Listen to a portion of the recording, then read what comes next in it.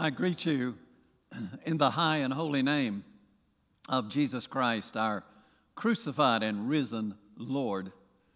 Our focus today is on reconciliation. The title of my message is, The Reconciled Become Reconcilers. Scripture lesson for the morning is from the 5th chapter of St. Paul's second letter to the Corinthians. I'll begin reading with verse 14. And if you're able, I invite you to stand for the reading of God's holy and inerrant word. For Christ's love compels us, because we are convinced that one died for all, and therefore all died. And he died for all, that those who live should no longer live for themselves, but for him who died for them and was raised again. So, from now on, we regard no one from a worldly point of view. Though we once regarded Christ in this way, we do so no longer. Therefore, if anyone is in Christ, the new creation has come. The old is gone, the new is here. All this is from God, who reconciled us to himself through Christ and gave us the ministry of reconciliation, that God was reconciling the world to himself in Christ, not counting people's sins against them. And he has committed to us the message of reconciliation. We are therefore Christ's ambassadors, as though God were making his appeal through us. We implore you on Christ's behalf, be reconciled to God. God made him who had no sin to be sin for us, so that in him we might become the righteousness of God. This is the word of God for the people of God. Please be seated and let us pray.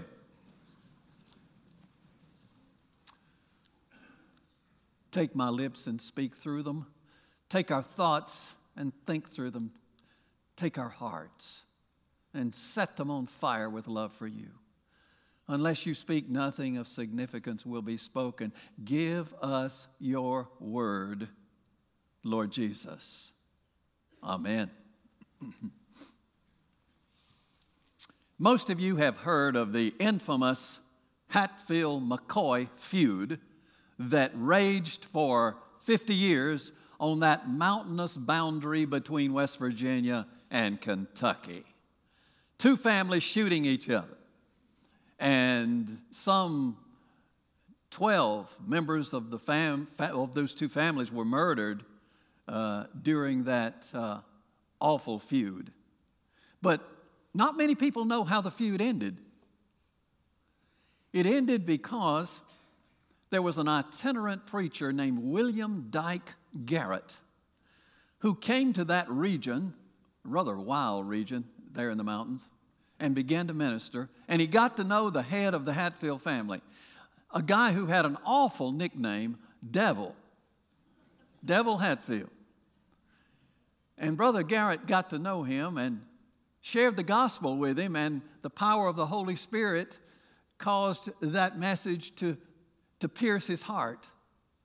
And then on one Sunday in October 1911, Reverend Garrett baptized old Devil Hatfield in the cold waters of Main Island Creek. And the neighbors in the months that followed said old Devil Hatfield was much changed. For the rest of his life, he spent his time mending fences instead of shooting neighbors. What happened? Old Devil was reconciled and became a reconciler. Our focus today is reconciliation.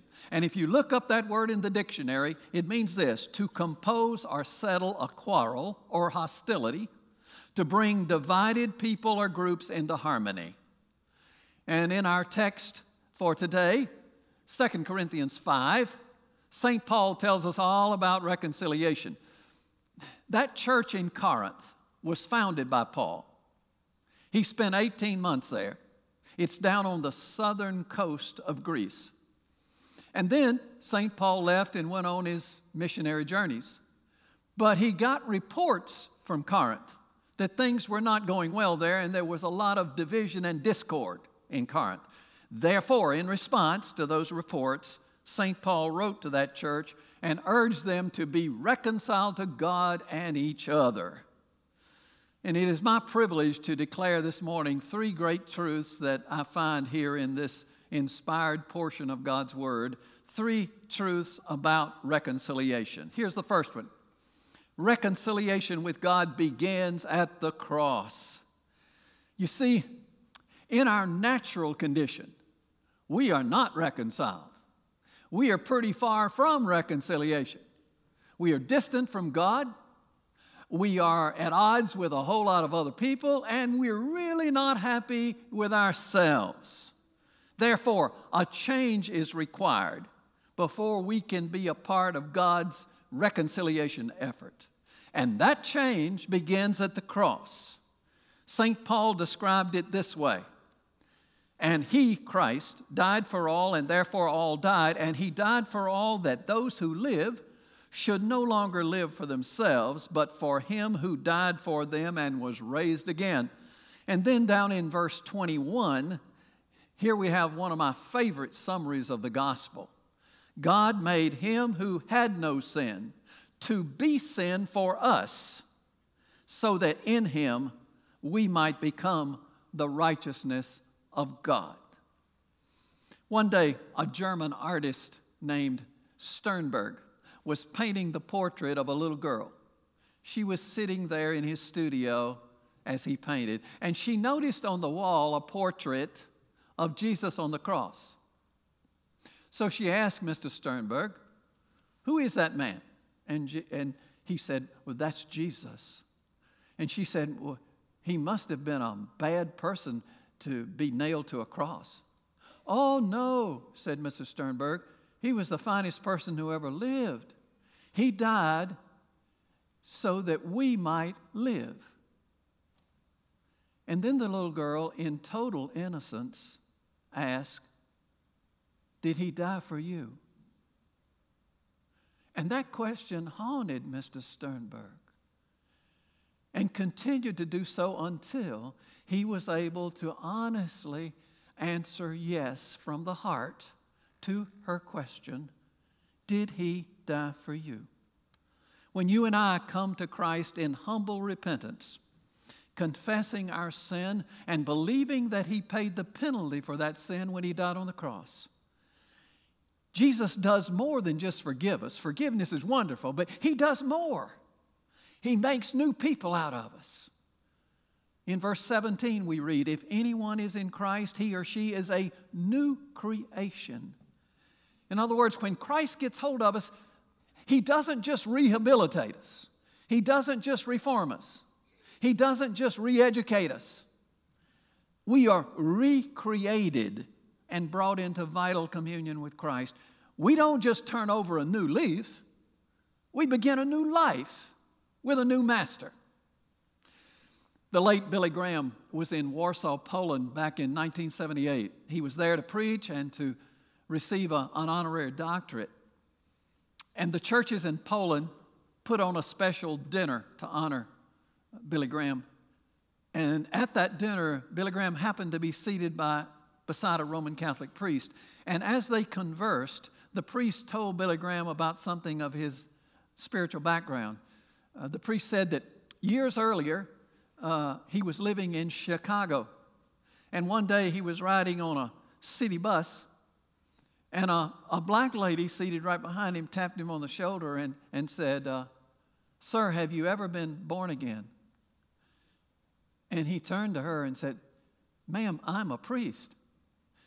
She said, "I didn't ask that.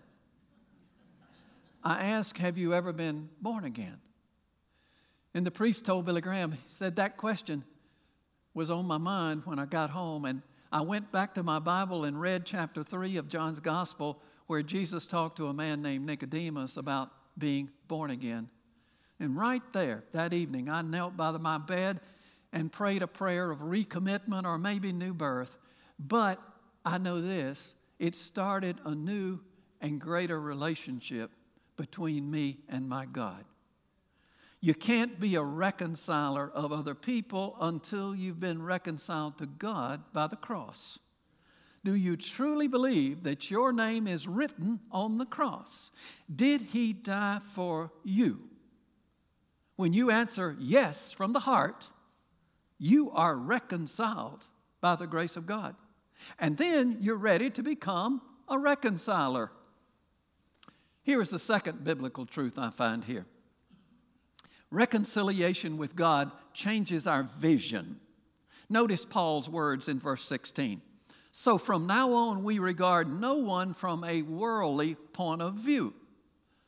You see, when Jesus reconciles us to God, he gives us new eyes with which to see other people. We no longer focus on their financial status or the color of their skin or the slant of their politics. Our vision is dominated by the fact that all persons are made in the image of God and are designed to become our brothers and sisters in Christ. There was a great Methodist preacher years ago down in Georgia named Sam Jones. And Brother Sam sort of exuded a spirit of reconciliation. And one day one of his Methodist members said, Brother Sam, why don't you ever preach against the Catholics? You know, we differ from them on a lot of issues. Sam replied, Brother, let me tell you the way it is. When I get through working on the Methodist, it's bedtime. Now, actually, Sam's heart was so full of the love of Christ that he saw Catholics as friends and allies, not as adversaries. When Christ fills our heart, our vision changes. Some of you remember Jackie Robinson, the first African American to play baseball in the major leagues. At this time in America's life, there was a whole lot of racism. And virtually in every stadium where Jackie Robinson played, he was jeered and booed by the racist fans. But one day, when he was playing at home in Brooklyn, he made an error, and his own hometown fans began to boo him. And that really hurt. So he stood there on second base, feeling humiliated, and the shortstop, Pee Wee Reese, walked over to him, put his arms around his shoulder, and said an encouraging word, and suddenly the fans were quiet. They got the message. They got the message. You see, Pee Wee's vision was different from those jeering fans. There's an old gospel song, and believe it or not, I learned it from some prison inmates. Not while I was in prison, but my church was carrying on a ministry in this particular prison, and these inmates taught me a song about the changes that Christ makes in a life, and here are some of the words. Well, I looked at my hands looked new. I looked at my feet, and they did too. And ever since that wonderful day, my soul's been satisfied. Yes. When Christ fills our hearts, he changes things. Here's the third truth about reconciliation. Reconciliation with God compels us to be reconcilers. The love of God is such a strange commodity. If you hoard your supply for yourself, it decreases, diminishes. But if you lavish it on other people, your own supply is increased. Therefore, St. Paul challenges us to spread the reconciliation we have received through Christ. St. Paul wrote, all this is from God who reconciled us to himself through Christ and gave us the ministry of reconciliation. We are therefore Christ's ambassadors, as though God was making his appeal through us. You see, once we have received reconciliation with God through Christ as a gift, we are expected to pass it on. Freely we have received, freely we must give. We are commanded to share the good news of Jesus with anyone who needs it. We are supposed to be his ambassadors. But some of us have a problem at that point. Even though most of us have no problem sharing a lot of things with people, we don't have much problem telling people what our favorite restaurant is. We have no problem sharing our favorite athletic teams. or bragging about them or moaning over them. We have no problem sharing our political views often. But when it comes to sharing our faith, our Lord, we suddenly get shy. I'm reminded of the little 4-year-old boy who had a baby sister, 2-year-old. And one day, a friendly postman asked the little boy, "Son, can your little sister talk yet?" And the little boy said, "No, sir. Her teeth have come in, but her words haven't come in yet." Well, when it comes to Christians, when it comes to sharing the faith, many of us find that our words haven't come in yet. Your mission field is that network of persons with whom you have credibility. Friends, neighbors, colleagues, people who have some meaningful relationship with you. And studies have revealed that the average United Methodist has a meaningful contact with 8 unchurched people every week. So what kind of ambassador are you? What kind of ambassador am I to those 8 people that we are likely to encounter every single week? The well-known author Tony Campolo says that when he speaks to churches, to Christian audiences, he very often at the beginning poses a question about, how did you come to know about Jesus? And he asked for a show of hands. How many of you came to know about Jesus through a television or radio program? Not many hands go up. How many of you came to know about Jesus through a video that you saw? Again, not many hands. But then a vast majority of hands go up when Tony asked, how many of you came to know about Jesus because a person you trusted shared their faith with you? In one of my former churches, there was a young man, last name was Smith, who was coaching our junior high girls basketball team. And it was his custom before every practice, before every game, to have them say the Lord's Prayer. But there was one girl in the group who was unchurched. Her family was unchurched. And one day after a practice, she came to him privately and said, "Coach Smith, I feel bad because I don't know the words of the Lord's Prayer. Can you help me?" Coach Smith said, "I can fix that." And so he made copies of the Lord's Prayer and gave it to everybody on the team. Coach Smith was thrilled that at the end of the season, not only that young lady, but her entire family joined the church and professed their faith in Christ. He thought he was just sharing the Lord's Prayer. Oh no, he was sharing the good news. Today, Christianity is growing at 3.5 times faster than the world's population. It's the fastest growing religion in the world because the reconciled are reconciling. And one of the places where the faith is growing at the most rapid rate is in South Korea, where our former organist, Kim Jong, is right now with her new husband. And in Seoul, Korea, the capital, are some of the largest churches in the world. And in one of those churches, they have this rule. You're not allowed to join the church unless you bring a new convert with you. What about that? No wonder they're growing so fast. It's estimated that there are in America 200,000 gospel preaching churches. 200,000. That's good. If each of them won just 2 new converts each week, 2, that would be an annual gain for the kingdom of 20 million. 20 million. Now, I'm not talking about trading members with the Baptists or the Presbyterians. I'm talking about new converts. And if that happened, 20 million a year now, just think what that would cause. It would change our culture in dramatic ways, far more than just electing a bunch of new politicians.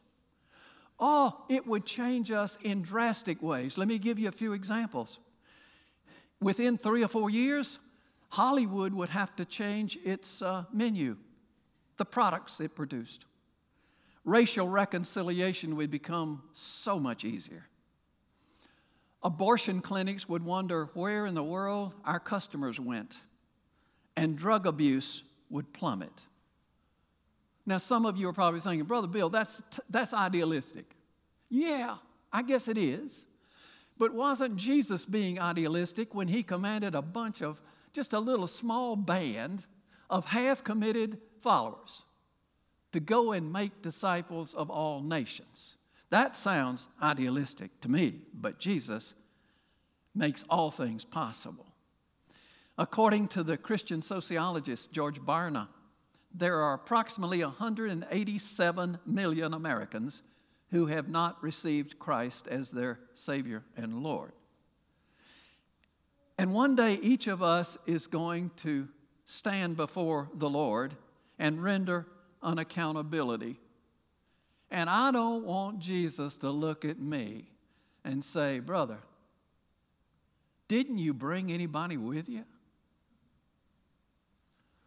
I dare you to keep a list of 2 or 3 people who, to the best of your knowledge, are unchurched and, as far as you know, uncommitted to our Lord.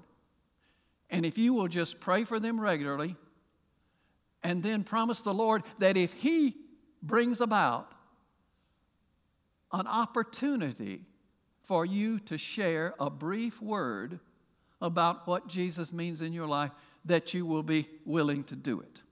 The God who reconciled you will use you as a reconciler, and the angels in heaven will call you a hero. Years ago, when I was pastor in Memphis, I preached in revival services in the town of Cookeville, Tennessee. It's in the eastern part of the state. And we had a Bible study session every morning, worship service every evening. And there was a man, I'll call him James, who attended every single session. But after one of our morning Bible studies, he pulled me aside where we could speak privately, and he said, Pastor, I need to tell you that I don't believe a thing you're presenting. Well, I was a bit shocked, but I had to admire his candor. He said, it's like this. I believe all religions are the same. And as far as the Bible, I just think it's a hodgepodge of ancient myths.